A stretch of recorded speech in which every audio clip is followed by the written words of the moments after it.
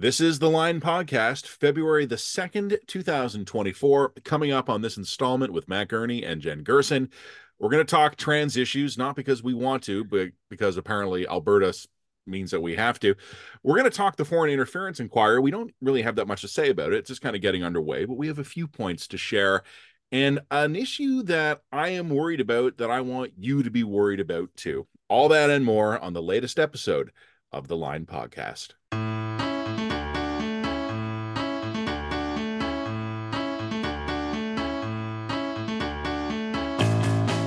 Well, here we are again.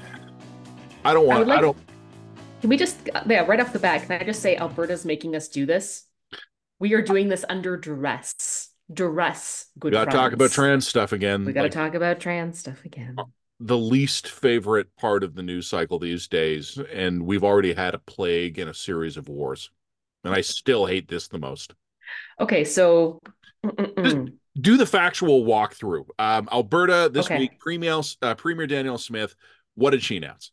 Okay, so she announced this whole suite of new trans policies, including restricting access to surgery for gender affirming surgery for kids under 17. I believe restricting both puberty blockers and cross-sex hormones for kids under 15. She wants to do something about keeping trans women in particular out of biologically female sports leagues. And she managed to slip something else in there about sex ed, essentially to the effect of if you're going to be discussing gender issues, sex ed issues, you should be informing the parents. Also, parental I believe either present parental information or consent Oh if your yeah, kid pronouns and name changes. wants to change their names or pronouns in school. So I think it's safe to say that Alberta has now presented a suite of views on trans issues that go significantly beyond what New Brunswick and Saskatchewan had previously announced and wanted to do. They had said, Saskatchewan and I believe New Brunswick had said, yeah, we want parental consent and involvement in school pronoun changes, but the rest of this stuff, really no province has dared to weigh a finger on because, of course, trans issues are so utterly polarized that nobody really wants to touch this. Especially So, us. especially us, for those people who are maybe not familiar with Matt and I, we don't think of ourselves as culture warriors per se. We don't like weighing into culture warrior issues. And also, I find that particularly on the trans file, there are people who have made the last years of their lives highly obsessed with these issues on one side or the other. I think at this point, the trans issue is so hyper polarized that both of those sides are now extreme and unlikable in their own unique ways. And Yeah. to be blunt, I've also kind of hit this point where, yeah, I kind of have my perspective on it. My perspective is probably more moderate than a lot of people. It's maybe more extreme than other people. But what am I going to say that's original or new here? Mhm. I don't have a lot to add to this conversation, except when it comes to Alberta, because of course I live in Alberta and I cover Alberta politics. So, Surprise. surprise, here I am forced to have a conversation about this yet again. Before And we Matt, get into we've it, talked can I about make trans issues before. It's not like we don't touch on it. we touch It's upon it just, when we have to? yeah, but we touch on it when we have to. It's not like we're going to build our careers around trans issues. I think that bluntly, trans issues are a bit of I'm going to even get in trouble for saying this. They're a bit of a luxury issue. They're the Oh no, kind of I was issue, about to make the same point. yeah, Yeah, they're the sort of issue that that people who are financially well off and comfortable have the luxury of fixating on one side or the other. yeah, Or the people who for whom they have a trans kid or they have a gender dysphoric kid and yeah. it's a personal issue. But those people are very, very rare. I know, So I know exactly what people are going to say, Jen. They're going to say human rights are never a luxury. How yeah, dare we exactly. dismiss that? And that's not what we mean. What we No, mean that's by not what we that, mean by luxury issue. when by the time you're getting to a point, I mean, like the number of trans people in our society, and every last one of them is a human being with inherent worth and Of God's spark course, and of all that course. stuff. But it's a very niche issue in terms of the number of people affected. And I think one Yes. of the things we've seen kind of throughout the progress of civil rights over the last 50 or 60 years is we've kind of tackled these things in the order of, well, precedence. There's Like there's a Maslow's women's rights hierarchy. first, half Yeah. the population's women. And then Yeah. particularly in the United States, one of the big civil rights milestones was with African Americans, who were 10 to 15% of the population, and in other places more. Then we got to gay rights, which was kind of, depending on how you want to look at it, depending on what numbers you use, 5 to 10% of the population at the high end. Now we're down to trans rights, which is a fraction of a percent of the population. Yeah. And again, every last one of them is a human being with worth. But what's happening, and I think, is that a lot of the same energy and enthusiasm for the issues that affected 50% of the population is now being hyper compressed onto a Yeah. niche issue that's a very That's small right. percent. And I think that has made the debate somewhat insane. Yes, that's correct. Also, I would say when I say that luxury item, you're right. No, I'm not saying that human rights are a luxury thing or something that we can discard. That's where people will go with Yeah. it. That's not what I'm saying. I'm No, we're saying just that, up the ladder here on yeah, priority. but I'm saying at the same time, there's a Maslow's hierarchy of needs Yeah. issue here, and that, societies that are struggling to get their people fed tend not to fixate on trans rights. Mm-hmm. Because you need to eat and be housed and be clothed and comfortable before you can start to move up the chain of priorities and fixations, right? Um, so yeah, I think that the trans issues have become absolutely polarized to the extent that it is very, very difficult for sane, reasonable, moderate people to have sane, reasonable, moderate conversations about this. So to that end, I would say, look, there's two ways that we can have this conversation about Alberta. One is to actually talk about what Smith is proposing, and the other one is to talk about the politics of why she's proposing it. So I'm going to start with what she's proposing, and I'm going to point out that there are some things here where I don't agree with her. I think that she's taken on too much power within the realm of the state. Mm-hmm. Sports is one of these areas, right? Like, why do you need the province to weigh in on what sports leagues will accept in their leagues? Like, you need to make a positivist case for that. And I don't think that she has successfully done so. Um, you and I have talked about sports on your radio show. We can get into it here. But generally speaking, I think that sports leagues should be able to evaluate the safety and evidentiary basis of whether or not trans women should be allowed in their league and be allowed to make that decision for themselves on the level of civic society. I mean, you and I, when we talked about Saskatchewan and New Brunswick, we made the same sort of argument around parental rights and parental disclosure of pronouns. I don't really want the state coming down and mandating top-down priorities for that. I would like Yeah. to have No, faith in Mrs. my Johnson, this is how you will handle your grade 7 class. Yeah. exactly. I actually would like to be in a world where we trust Mrs. Johnson to be may have the discretion and the professionalism to be making those decisions because she's the one on the ground who knows the kids, knows the parents, and can use her own intuition and her own experience and guidance there. Mm-hmm. Like I don't think that the provincial government or the federal government should necessarily be dictating any of this stuff from the top down. We should have trust and faith in our institutions to be able to handle this in a responsible way. Why is the provincial government dictating when children should receive access to gender affirming surgeries as opposed to like the Canadian Medical Association? Like no, I like that the Canadian Medical Association is making this decision, but all of these institutional frameworks only work when you have trust in the institutional frameworks, when you have trust in the sports leagues to be able to make credible, rational decisions, when you have trust in the teachers' unions and the teachers and the school boards to be making evidence-based rational decisions, and when you have trust in the medical associations to be making rational evidence-based decisions. Right now, the situation is so hyperpolarized and has been so hyperpolarized for years that the actual effect has been a degradation in the trust in those institutional frameworks. So that I, as a parent, I like my teacher, I like my principal, I like all of these people I actually interact with. But do I have trust in the institutional frameworks to No. be having rational conversations with my kids about gender, about sexuality, about all this? I mean, no, my trust has been broken down. Do I have trust in the medical association to be having evidence-based conversations about when kids should be getting access to puberty blockers? No. No, and the reason why I don't have that trust is because the entire society has become so hyperpolarized on this issue, and the rhetoric has become so elevated on this issue. It's become you have to get on board with um puberty blockers 8, or you're a transphobic bigot who wants, Wants trans trans kids to kids to kill commit themselves. to kill themselves Yep. en masse.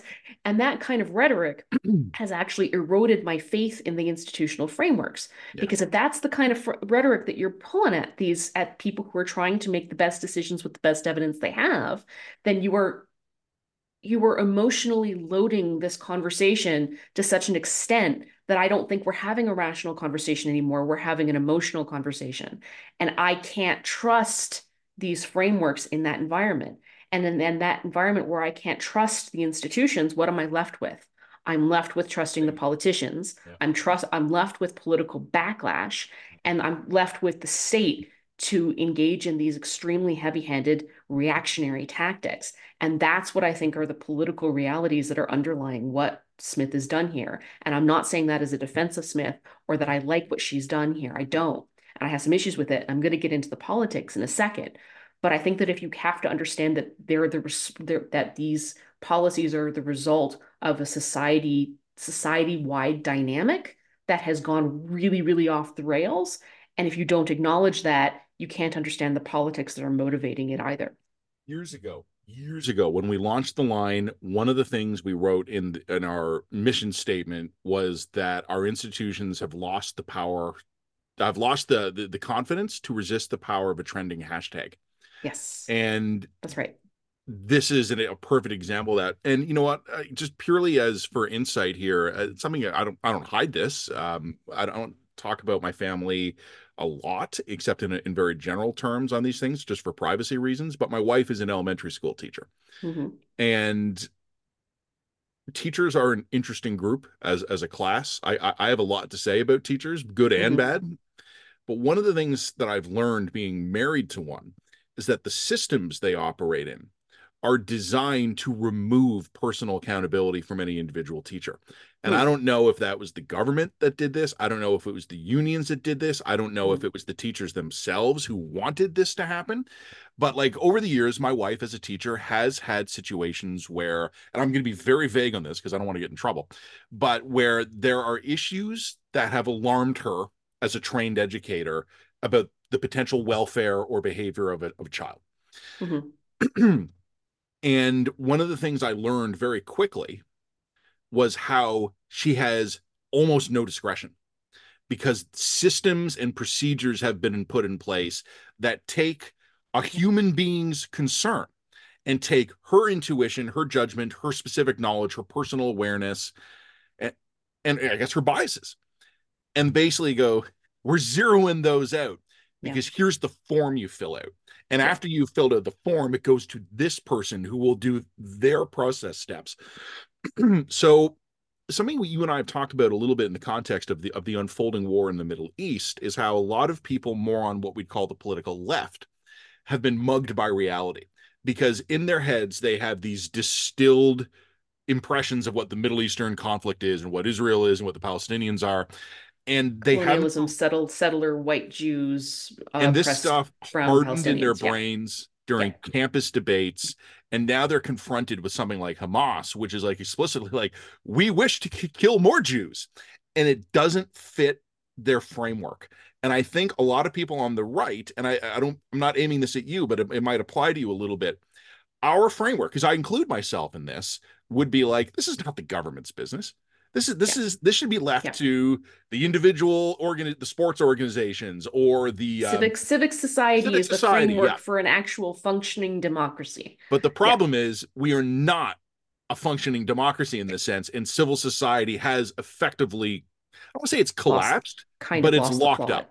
It's Yeah. become sclerotic in this sense. Yeah. So I'm going to let you talk about the political motivations for Smith. And I think you and I have been on the record. We don't approve of what the conservative premiers are doing here. And And that's I'm because we don't cynical trust their about why they're motivations, and we doing it. don't trust their intentions here. Not, I And we're don't going to trust get either into of those that. things, but they are responding opportunistically to a general societal level failure. I think And that that's right. Yeah. I don't like how they're doing it. I don't trust their motives and I don't trust their outcomes, but they're responding to something real. And And and I I'll let you talk about and I motives in a minute, but oh I think yeah. sports is the interesting one. Hmm. I think you've mentioned how Alberta's gone further than New Brunswick and Saskatchewan, and one of the Sure. ways they've gone further is sports. Yeah. This is going to be my guess. Sports is going to be the one that's probably going to be the most complicated in terms of the nitty-gritty details, Yep. but it's also going to be the one that's going to be the most lopsidedly publicly popular. Oh, I think the surgeries is the one that's going to be lopsidedly public popular. And this is I the don't think enough problem. people think about that, but enough people might think I about think some I th 14-year-old biological male laying a rugby hit on a 14-year-old girl and I that and think who's yeah, 40 that pounds lighter. I'm not saying that's wrong, but I think when you think of the idea of letting people under the age of you're going to defend letting people under the age of 17 change their genitals. I think that hits a real hard button, especially for a lot of parents as well. So like, and then you get into the more complicated, nuanced stuff around when should you be prescribing puberty blockers and things like that. I mean, this is I could get into that conversation. I think it's an interesting one because my own thinking definitely has shifted in recent years as about this. Um, but yeah, it's an interesting conversation that I think where should I go with this? Where should I go with this, Matt?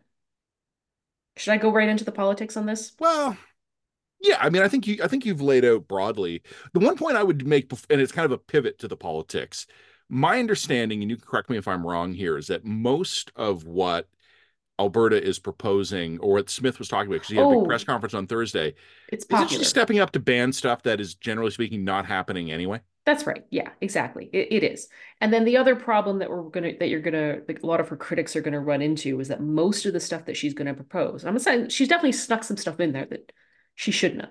But most of the stuff that she's proposing here, and I'm thinking sports Hmm. maybe, but certainly surgeries. I think there's certainly concerns about the use of cross-sex hormones Hmm. and puberty blockers among minors, young minors.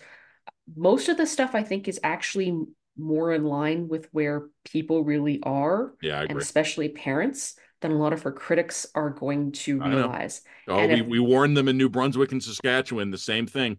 I think that if you are going to be the federal liberals or Jody Gondek or Calgary mayor or a Yeah. progressive left provincial politician who's going to be like, nope, I think schools should keep all pronouns secret from parents, and nope, I think that children should be able to undergo gender affirming surgeries at any age, and nope, I don't think there should be any restrictions on puberty blockers. And if that's Okay. okay, if Yeah. that's the position that you're going to stake out for yourself Uh, because the baddie Danielle Smith is a big evil transphobic bigot, I don't think that's a winning, nuanced, credible position for you to take oh, as but a they'll take progressive it. Yeah, leftist. these people got to Leftist. get off Twitter and talk to a real human being. Well, and I thought, but I mean, they're setting themselves up, right? They're setting themselves up for something that is going to get them all the likes on Twitter and none of the votes in the real world because nobody's going to explain to them that they think that they're Yeah. actually crazy when you sound crazy when you say things like that. Um, So I think that as I said, what Smith is doing is probably more broadly popular than I think that a lot of her critics are coming to terms with and will recognize. That doesn't mean that what she's doing is right. Hmm. And that's where I would transition to the politics of all of this, because the politics to me are as interesting, if not more interesting, than the actual proposals. Um, so, firstly, I would point out that Danielle Smith actually isn't a social conservative and never has been. No, She's always libertarian. been libertarian from the Yeah. libertarian side of the tent. Oh, and She's decisively so. also, I mean, I'm oh, thousands of kilometers away, and I know that about her. yeah, oh, yeah. And like I've spoken with her and she's very intelligent on this, and that she has a respect for social conservatism as being a necessary pillar in the big tent of Hmm. conservatism. Yeah. They're a necessary pillar in the coalition, and she respects their points of view, and has always felt able to work with those points of view. But she's not a social conservative. She's always been quite good on gay rights, generally speaking. She's been, same-sex marriage, great, super, you live your life.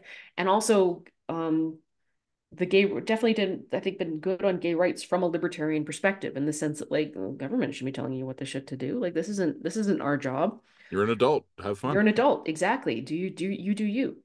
So all of that history and backstory is to say that I was not expecting a trans crusade from Danielle Smith. Hmm. This is not aligned with her worldview, This is not aligned with her interests. It's just not really aligned with her wheelhouse. So she's So responding to what something.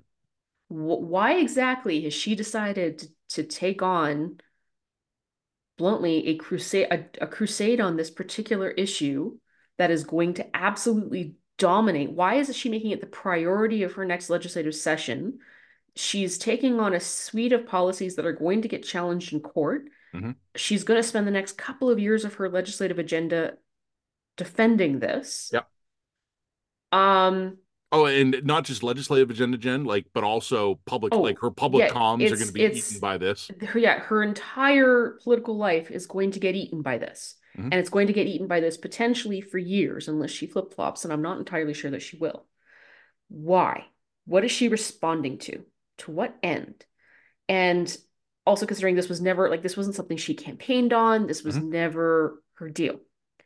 And my only obvious conclusion is to go to a man named David Parker, who's at the head of something called Take Back Alberta, Hmm. which is a fairly socially conservative, culturally conservative, kind of tribally hone the libs type conservative group Hmm. that I think was foundational in her taking over essentially the UCP and getting the memberships required for her to win the leadership of the UCP. Yeah.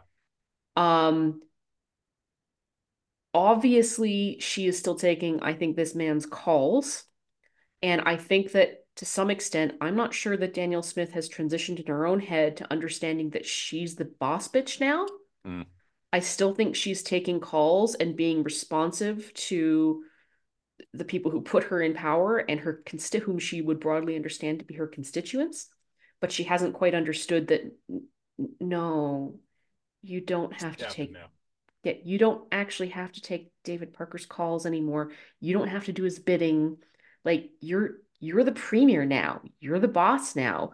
You get to set the terms on which you have relationships with these stakeholders, even if they are Yeah. powerful in a narrow kind of way. I don't think that David Parker could credibly present a threat to her leadership at this point. I don't think there's anyone else who could take her on at this point on the conservative side. So why? And why take on not only the trans rights stuff? I mean, if she had just come out and absolutely mimicked and copied what Saskatchewan and New Brunswick did and said, "Look, we think that there should be disclosure of pronouns for among students at school," and just left it there, she would have appeased or appealed to exactly the same base for exactly the same reasons. She's chosen to go way further than that. Pick it up a low. Why? Why? I And I mean, think you that tell me why, right? And then I don't know. I think that I think she in her heart feels beholden to these people and wants to come through for them in a really big way. She clearly wants to come through for them in a really big way, even though bluntly, I don't think she has to. I think she has to throw them something, but I Is didn't this think she had to throw them everything. is this kind of so one of the things in hi, Matt here from Laurentian, Canada. Yeah. I have a question. Okay. I have told you often how the self-image Albertans have of themselves Hmm. is silly and bad. Hmm. Yeah. Do you think it's somehow in her head that Alberta has to go further than New Brunswick and Saskatchewan because it's Alberta? Maybe that could And be part that's of it. we go It's bigger in Alberta. yeah, it's an interesting proposition. The other thing that I would also say, and like I think it's absolute pointless dynamite for the federal government to step in here. Like I think I that want to talk about that in a minute, oh, but go for it. we're gonna talk to them, and I don't. And this is the reason why I think it's dangerous is because look, we're in a confederation, and in a confederation, I expect a philosophically and culturally conservative province to take on a philosophically and culturally conservative set of values Yeah. around contentious issues. I think that's okay. I think it's okay for Alberta to have a different approach to treatment of gender dysphoric youth than Ontario or BC. Mhm. I think that's okay, provided How it's dare within the you? provided with it's within the framework of the law and human Yep. rights, and those frameworks are appropriately situated and permit difference within a certain degree, right? Like I think that there's a tension between those two things that can and should be allowed to exist. So to try and steamroller over more conservative sections of the country from above and say, no, there shall be one single approach to dealing with this contentious and nuanced issue from the federal government is much worse than the province steamrolling over school boards and sports leagues and demanding the same, right? Like this is not a country that is the country is not homogeneous. It's a diverse country. It's an ideologically diverse country. There can be different perspectives and approaches to this provide within certain boundaries of human rights. And I think that that's okay and appropriate. Couple of points I want to make. Okay, Um, go. I've been rambling. This has no, no, been the no. Jen Gerson Ramble Show. What do you got? What do you got? So on the federal issue, and Yes. I admit this is an issue to the side of it, Okay. but they are going to jump in. This Of is a course they fight are. they're going to want. And I Absolutely. and I'm basically off of Twitter except when I log in to tweet my stuff. But when I Don't did go on Twitter for this. when I glanced at it this morning, because I had a column I published at the line this morning, and I went and I tweeted it out, and I was looking, I couldn't help myself. I just Oh, looked at the feed. And one of the things I saw, and I saw it repeatedly, was a point being made by federal liberals or people in that orbit that Premier Smith is stoking division by proposing solutions in search of a problem. And I thought about that, and I fundamentally agree with that. I agree with federal liberals, either elected or proxies and spokespeople, that for political purposes, Danielle Smith is proposing divisive policies to appeal to voters, and that there is not a real need to legislate on these issues. I think the liberals are I right think that's about right. that. I think that's right. And on behalf of millions of Canadian gun I don't owners, I don't I don't think that there were hundreds yeah, of or I even agree. thousands of Albertan Yep. dysphoric youths who were like getting testosterone or estrogen like candy Yeah. at the corner store. I don't think that that was something that was actually happening in Alberta. I agree with the federal liberals that Danielle Smith is proposing divisive but popular policy for electoral benefit. And on behalf of several million lawful Canadian gun owners, I invite any federal liberal saying that to go fuck themselves. And I started to think, oh, I'm sorry, federal liberals, is it now bad to propose useless solutions in search of problems for electoral benefit? I'm not obligated to take that bullshit seriously. And obviously, me and my priors, I went to gun control first, but I was thinking about this last night. To any liberal who is outraged that Danielle Smith is proposing unnecessary legislation to address problems that don't exist for political purposes, these are the guys who brought in a luxury tax on yachts and private jets. Yeah, you have no credibility on that file now, do I, you? I once again invite them to go fuck themselves. And I started thinking about this more. You know, Plastic bag ban. up Oh, and by the way, the co-op plastic bags. There was a petition this week sent to Parliament to save the co-op say plastic bags, which are not plastic they do in the not sense that contain plastic. I know. they're literally not made from petrochemicals. They're made from cornstarch polymer and they're fully biodegradable. And the petition was denied. Of course it was. Of course it was. Thank you. The other great example of the thing I'm talking about here. So we went to guns, to the yacht and the jet tax. Up until 2021, there actually had been a fair degree of political unanimity on vaccine policy. And on the Mm-hmm. eve of the federal election, the liberals Mm-hmm. dropped the federal vax travel mandate here, Mm-hmm. a Yep. divisive, unnecessary policy announced for political gain. And I look, Well, they were just targeting evil racists, anti-vax racists, I and Nazis, Matt. So, you can't really blame them for that, on the obviously. substance of the issue and the criticisms of Danielle Smith, I probably am with the liberals on this, the federal liberals. But for the love of God, go get bent, because the, I'm sorry. If we are now to assume that we are in a post proposing stupid bullshit for political reasons era, someone call the PMO and tell them, Okay, because they have not gotten that memo. can we also play 4D chess here? You want to Sure. play 4D chess? Is No, it but let's. possible? Is it possible that the provinces are taking on the social issues so that the federal conservatives don't have to? So that the federal conservatives can force the federal liberals to continue to put all of their priorities on these relatively what we call luxury beliefs or tangential culture war issues, while the conservatives continue to go hard on cost of living housing, bread and butter conservative sword issues. It's possible. But one of the interesting things, and this was actually one of the other points I was going to make here, having just invited the federal liberals to go fuck themselves, I feel honor bound to now invite the federal conservatives to go fuck themselves. Um, One of the things that's happening in this country, and you and I have talked about this before, and I don't, it's not a particularly original insight here. I confess that people ask the questions all like, "What's happened to conservatives?" or "What's happened to conservatism?" I think conservatives in Canada and broadly across the Western world have become, I don't even want to say more extreme necessarily in their policies, but I think there has been a rightward shift in conservatism broadly across the Western world.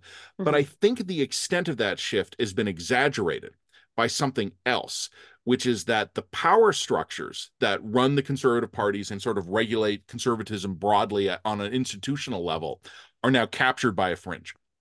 Mm. And you'd said before that like Smith might feel, what's the name of that dude? Take Back Alberta David guy. Parker, yeah. So I think there are a lot of versions of David Parkers out there who have disproportionate levels of influence over key conservative decision makers who are now placating a part of the base that you can probably tell to get bent because they're going to vote for you anyway. Now, I don't know if in the federal level it's going to matter because I think the liberals might collapse into oblivion anyway. So I don't know if the conservatives need to be smart and strategic, but I do think that conservatives generally in Canada right now are overly beholden to a fringe. Not necessarily that they're going to legislate in line with their priorities, although, hey, maybe Smith is, but more in terms of messaging, of tone, of style. There's a real angry fringe in conservatism, which I don't think is the majority of it, but it's enough of it that it has captured real power in this country. And I think this is not an issue for the federal conservatives yet, but it could be because I Well, think can Polyev I, and the guys around him are too afraid of Maxime Bernier. One yeah, final thought, Jen, I'll turn this back to you. You know okay. who hasn't fallen victim to this? Who? Doug Ford. And I will Right. almost never Maybe go he's out and been defend Doug fine. Ford because I don't like the guy and I think he's incompetent. But one of the things he has done well is that he has ruthlessly purged his party of the ideological extremists. And I think that's because fundamentally, although Doug Ford walks and talks and bluffs and blusters like a conservative, he's a marshmallow. And that's why he's constantly flip flopping because he Yep. takes bold positions that he doesn't have the ideological conviction to defend. But what he was able to do, because he's a marshmallow, was correctly identify the fringe of his party as not only a threat to him, but also just being unpalatable. And he blew all those fuckers out in airlock. He didn't blow out the corrupt ones, unfortunately. Maybe that's his next step. That's a I different mean, kind of that's a problem for different Doug. kind of problem, but can I sort of agree with that assessment, but then take it further? Always. It's not just the conservatives that have become captured by their fringes. Oh, no, absolutely The not. But I the think the the conservatives resisted a bit longer. maybe, but I think that the what are broadly considered left parties, and I would I know. include the liberals and the conservatives, are also completely and utterly captured by their fringe. The problem with you're seeing with the left parties is they don't recognize that those people are fringe. They literally think that those people are the normies and they're not. They Where don't I have think the the guts to tell conservatives, them you're being ridiculous. Shut up. because they don't see them as ridiculous. That's the Or even if problem. they do, they're squishy and they don't. No, like Mm-mm. if you're a No, prog, you don't want to be the most pragmatic prog. no, that's true. There's no win. There's no win for you in that. I think that, and I think that we get into deep psychology here and sort of to try to explain this and what motivates different people into different parties is a really interesting thing. And there's a reason for this. I think conservatives at least recognize that that's a problem. I think that the liberals, or I think liberals in the NDP have been basically taken over by an ideological fringe that are wildly outside where normies actually are, but they don't recognize that that's actually something that's happened and has already happened. I They think don't that's recognize that true. they've been captured by that fringe. So I'm not saying that one's better or Hmm. worse. I'm just saying that, and then what happens here is that both of these fringes wind up feeding off of one another, and then they wind up radicalizing one Oh, I another know. back and forth. Oh no, life, like political life in Canada these days is 75% of the population taking cover as the extremes shoot at Yeah, each other. that's right. That's right. So anyway, I think that the dynamic on this is really poisonous. I think it's particularly obvious, fascinating, and awful to watch on trans stuff because, of course, the collateral damage on all of this are Kids. relatively are kids in this case, and also kids who don't both have the don't have the time, the experience, and the capacity to necessarily advocate for themselves and their own interests, but also don't necessarily know what their own interests are because they're children, they're literal children. Yeah. I really, really would like to say as a parent that I hate the way that this is being framed as parents' rights versus children's rights. I think that the second we start considering parents and children's rights in opposition, we are heading for an absolute catastrophe that's going to wind up with some very bad results. With the exception of cases of abuse, Yeah. parents' rights and children's rights are aligned. Yep. My interest as a parent is the best interest of my children. I have legal, moral, ethical, and emotional and spiritual responsibilities to assure the best outcome for my children. Yeah. And our we're parents and children are not at loggerheads, they're not in opposition, they're dyads. And if you don't respect that they're dyads, that we're one and the same, we're families, we're connected, and treat them as dyads, as part of a system, an intertwined system of people who need one another, you are going to be using the power of the state in incredibly dangerous ways that will harm children irrevocably. Um, Yeah, I agree with with that. with the exception of cases where there's obvious abuse happening and Or children other kinds of parental parents are failures like other kinds of incapacity and mental illness and things incapacity, like that. mental Yeah. illness, neglect. I'm not saying that there's no role for the state here. There obviously is. Yeah. But if you're not coming at this from a position of treating parents and children as being on the same team, Mhm. fundamentally, there's something wrong in your head and you're doing that. There's something wrong with you. This is not the right approach. So I would just leave it Yeah. at that and say, uh, yeah, I hate this. I hate talking about this. It's I awful. for what it's worth, like first of all, like and subscribe. Like and Um, subscribe, and but no, I'm we with will you. continue to If we write never more. have to talk about this bullshit again, that's fine by me. I don't The think that's only going to happen. I just have one follow up to add to something that you said about how all the parties are base captured Yeah, or fringe captured. I agree with sure. that, but I agree. But I think the liberals actually have one specific pathology that might be more important in understanding them to an extent that neither conservatives or NDP allow themselves to get away with. I think the liberal fundamental pathology is that they don't realize they're partisan. Yeah, oh yeah, absolutely. And but this kind of goes back to what I was saying. They don't realize that they're captured because they think that they're just the Beyond normals. it. Yeah, because Yeah, we're beyond they're the this. pragmatic centrists who are just looking for We're solutions not from Canadians. ideological. We're just what Canadians think and feel. Yeah. And that's where you get blind, right? That's where you get partisan blind. Yeah. Those other bastards are partisan. Yeah. We're Yeah. not ideological. Yeah. So I We're think just for the right. liberals, Yeah. it's a specific flavor of that pathology, but in Yeah. your main point, I think is accurate. They're all fringe captured to an extent. Yeah. Foreign interference inquiry. Okay. Like and subscribe, blah Like and blah blah. subscribe the line. I honestly don't have that much to say about it now, just because this is kind of beginning, and I don't think we've really learned anything that interesting yet. The point I want to make is broader.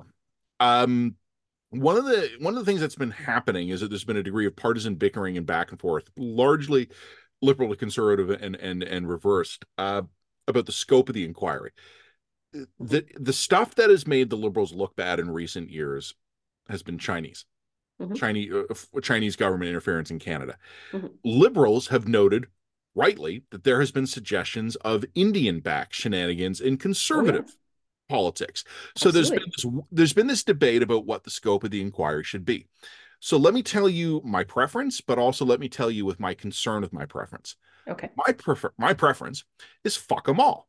Have an inquiry into everything. Put it all out there. China, India, Russia, Iran. Those are the big four. But others go, well, what about the United States and post media and stuff like that? Fuck it. Have an Great. inquiry in the Super. United States then. But my concern is that you can't do all this in one inquiry. So what I'm requesting, and I will be ignored, of course, and probably rightly, I want a dozen goddamn inquiries. I want Justice Rouleau to spend the rest of his life The rest of your every natural 12 life. months That's your doing an curse. inquiry into something else. I want Yep. 12 more just like him. I want 144 inquiries over the next 12 years.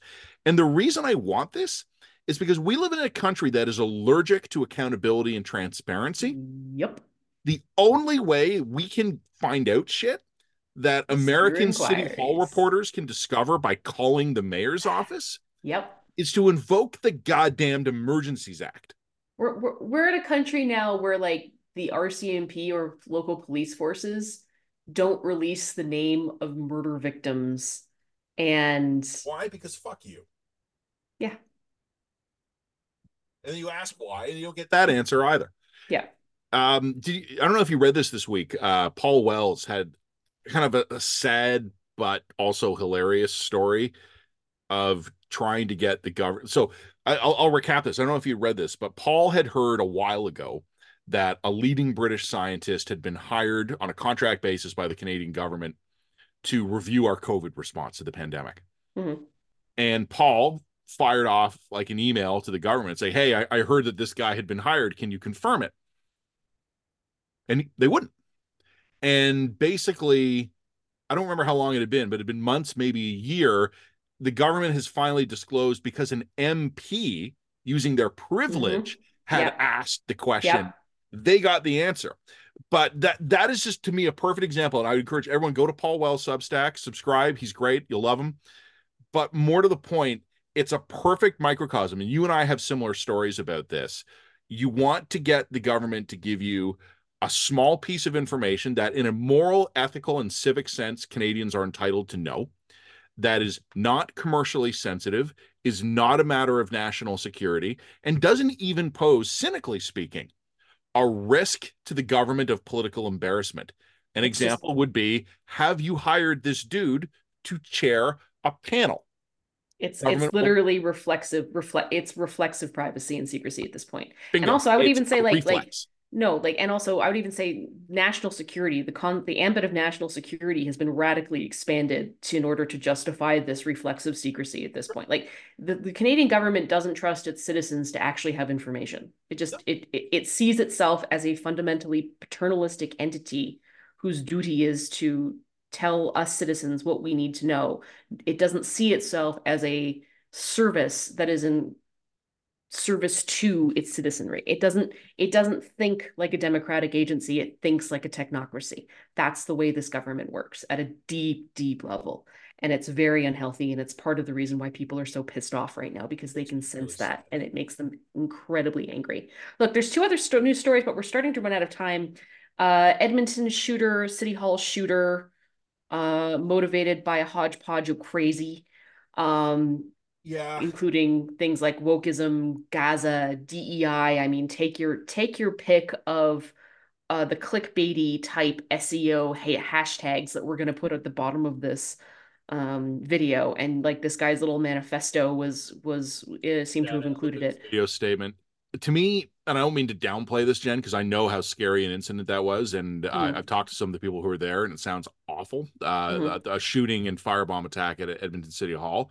But in terms of ideological motivation, everything I see about this guy is so scattershot. I can't draw any conclusions about this. And I honestly think, and I don't say this to downplay it, this sounds more mental health than coherent political Yeah. ideology. Well, and this goes back to the conversations that we previously had about terrorism. When does someone get labeled a terrorist versus not a terrorist? And the answer is when you can demonstrate pretty much beyond a reasonable doubt that someone is motivated by a political or religious end. Yeah, in at least I don't only see self co consistent and coherent way. Yeah. in a coherent and consistent way. I don't see evidence of that in this case. I The evidence think you're points the other way to incoherence and confusion. Yeah, the evidence points to incoherence, and we all know that people who are not mentally well will often grab bag from whatever issues of the day, and they'll just sort of like cram it in order to Oh, justify their actions. It's just, you know, this is why sometimes there is a gray zone between mental illness and terrorism. it's I very don't think that rare this to is a gray find a zone. I think this looks like mental illness. it's very rare to find a conspiracy theorist who believes one One, no, thing was because a what? conspiracy. Like Yeah, he 100% thinks like Oswald killed Kennedy, that Roswell was a weather balloon, that the yep. 9/11 towers were brought down by Al Qaeda terrorists who had hijacked planes, but the vaccine is microchips. Like, no, no, no. You find people who kind of are coherent across the spectrum. So Yeah, yeah, once this to once me, somebody's critical thinking begins to erode, it's like Pringles. Once you pop, you can't stop. It doesn't end with that. It all ends in flat Earth. That's all I'm telling you. Last thing to bring up is, yeah, you want to talk about healthcare. The other one I wanted to bring up was that apparently BC's decided that their safe supply system is going so well that it looks like they're going to expand it by providing medical grade fentanyl and heroin. I haven't seen anything about that. Was that just today? Yeah, that was just announced. So I thought, to be consistent on this point, I think that I will go back to a comment that I made earlier in this podcast that it is okay for different provinces to have different approaches to contentious issues. And it will be fascinating for us to watch over the next 5 years what the consequences of these types of expanded safe supply programs would be and compare them to a province like Alberta, which has decided to go a very different route. It's gone a treatment-based model route as opposed to a safe supply route. Your So time let's zone just, might be working in your benefit because I did not see that on my morning news scan. Was that just yeah, announced locally this morning, like BC time? no, yeah, I don't know exactly when it was announced, but it's new. But anyway, I just think that's going to be interesting to watch. But on that note, I think we want to end it off in this podcast with chatting about your concerns about healthcare. Um, well, I mean, it's I don't know exactly how to phrase it. So I've had a couple of really interesting conversations over the last few weeks. And these conversations have partially flowed out of my work, but it's also partially flowed out of my social circle, my personal life, where I know people, and especially I got to know people during COVID who are healthcare professionals, system participants, or experts in some sort of political or academic role. Hmm. And during COVID, I needed to rely on these people because I had to learn a ton, right? Like Yep. all of us went through the same process in the media. And I haven't stayed in touch with everybody I got to know at the time, but I've stayed in touch with some of them. Hmm. And I've built connections where I trust them and they trust me. And I want the listeners to know, I want the viewers to know, and they're obviously have to take my word on this because I can't name names. I'm only talking about people who, over the course of COVID, I concluded were fairly moderate, reasonable people, not the sky is falling hysterics, not, we must wear masks forever and everybody needs 900 boosters, Hmm. not deniers, obviously, people who agreed that COVID was an acute public health crisis and a real threat, an emergency, but Hmm. that also that eventually our society with vaccines and approved therapeutics and population level immunity would emerge from it. Hmm. And one of the things that kind of has been bubbling up, and you know the old saying, right? The plural of data, what's the fuck is the name? The The plural of plural of anecdotes, not anecdote isn't data. data. Yeah. Yeah. So a bunch of anecdotes that I have heard does not support a firm conclusion, and I will preface that. But what's been happening to me since the Christmas holidays, because when I was socializing, when I was seeing people, Hmm. was that in a series of conversations, I have heard things about the state of our healthcare system that were alarming. Hmm. Now, I think if you are reasonably news savvy, you will know that there's problems. You'll read the Ontario Medical Association report warning about hospital wait times, or the Canadian or the CJAM, what is it, CJMA, the Canadian Journal of, Yeah. Canadian the Medical one I mean. Association Journal. Yeah, okay, thank you. Right. And so you read if you read these things, you know that smart people are sounding the alarm. But what is interesting to me is what I would call a disparity in the level of alarm in the public comments and the private comments. Hmm. And I think everybody's like this to an extent, but I think this is particularly the case in Canada. If you were to ask me how things were going privately in any hypothetical situation, I'd be like, oh, Jen, it's fucked. It's the worst it's ever been. It's been terrible. But you put a microphone on my lapel and put a camera on me, ask me how things are going, and I'll be like, well, there's challenges. Like, Yeah. Yeah. Canadians have a habit of drifting to understatement in Yeah. public comments. Yeah. And that's just something I've learned over my career. And I'm Also probably, conflict avoidance, yeah, also priority setting and decision making. Yes. we have Also issues in this disappointing country. people. There Yeah. are challenges, Jen. There are some challenges in Canada. So, what I've been doing in recent weeks is reaching out and talking with some trusted medical experts on the Yeah. medical system, healthcare system experts. And what I have been hearing is horrifying. And they're blunt with me off the record. They're reluctant to speak on the record. Yeah. And this is putting me in an awkward situation where I told my editors at TVO a few weeks ago that I was going to go out as put together some articles on the state of the healthcare system. Hmm. No one wants to go on the record and tell me what they really think Right. because they're way more comfortable telling me off the record what they're worried about. So it's proving difficult for me to get someone to go on the record and tell me that they are as alarmed as they will tell me off the record. Go back to But our conversation in Canada about our allergy to transparency and openness. It's actually deep-seated cultural problem. it is. Yeah. What I'm starting to realize, and this is largely Ontario specific, but I doubt it's unique to here because most of my contacts, because healthcare is provincial, Hmm. most of my contacts over COVID were within Ontario. Hmm. But I'm gonna guess that this applies broadly. The picture that's being painted for me, and I have to be a bit vague here, is of a system that, in fact, instead of recovering after COVID, has been deteriorating steadily since Right. COVID, Yep. largely due to human resource issues, burnout that has never been addressed, Hmm. and that we're getting to the point where, the way these things graph out, a slow decline suddenly becomes a rapid decline. Yep. More, and again, I can't name names, but more than one a knowledgeable and well placed individual has told me that we are looking at something akin to a functional collapse of the healthcare system. And that doesn't mean that you won't get care on any given day. It means that you won't know when you show up at the hospital if you'll get care. Well, it also means that essentially we're going to wind up triaging, effectively triaging.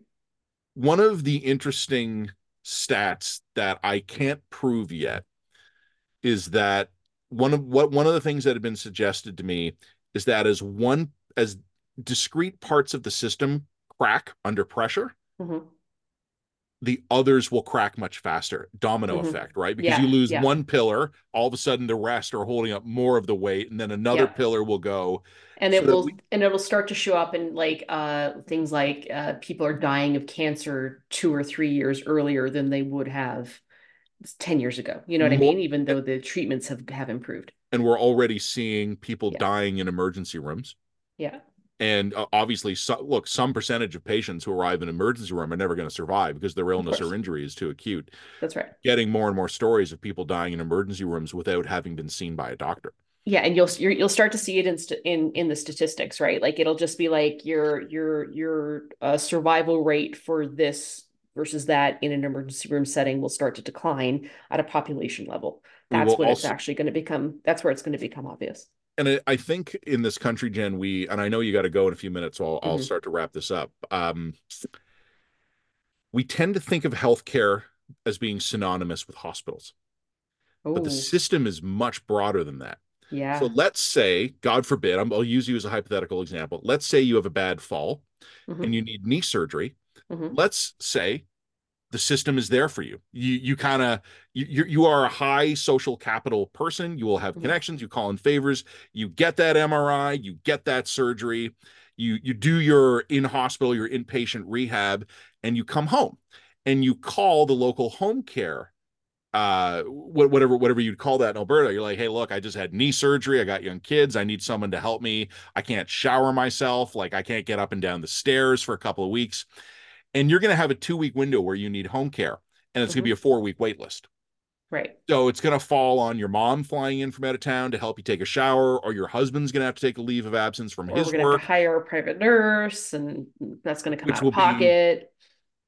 and as that happens, what you will have is people who should be able to recover at home won't. And that's what I talk about when those Right. pillars collapsing. They're going to get Yep. sicker.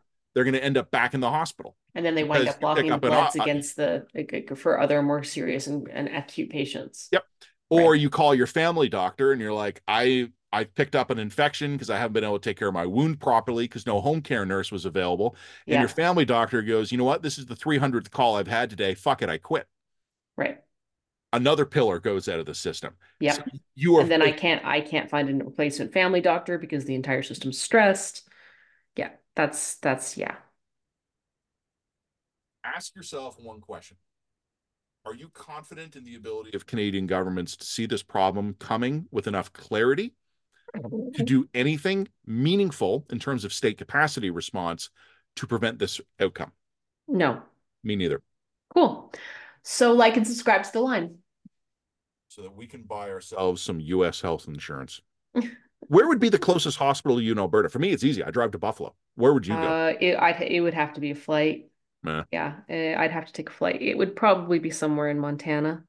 But if you're taking a flight, then you would go then to anywhere, you probably might as well go. you might as well go anywhere, right? Great hospitals in Western New York. Heck, we 2 hour, probably are not going two, to be two and a able half to hours from me. afford the American healthcare. We may need to go for Mexican. What's the Mexican healthcare situation? Can we buy insurance for Mexico? My friend, we can buy insurance for anywhere. Can we? Like and And subscribe. subscribe. Thanks, everybody. Stay healthy. Bye. Stay healthy. Yeah, yeah, definitely. Don't die on us. We need you. So I will get some articles written about this. But hey, if any of you out there are healthcare system participants and you want to talk with me, drop us a line at you email me, matt@readtheline.ca. I would be interested. So for TVO, I'm going to talk about Ontario stuff, but I would honestly be interested in hearing from anyone in the healthcare system outside of Ontario. I want to know if we're particularly bad off or if we're just tracking in the same direction as everybody. Matt My at readtheline.ca. my suspicion is that you're probably tracking, but you probably also are worse off just We're a little because the bit older. population's Back in Ontario, older, we're a bit older. and the population demands are higher and the growth is higher and all the Yeah. rest. So Yep. Yeah, I don't think you'll be spared this, but I think Quebec, Ontario, and the Atlantic will hit it first. yeah, Like and subscribe. like and subscribe because Thanks, everybody. Okay, Have a great weekend. bye.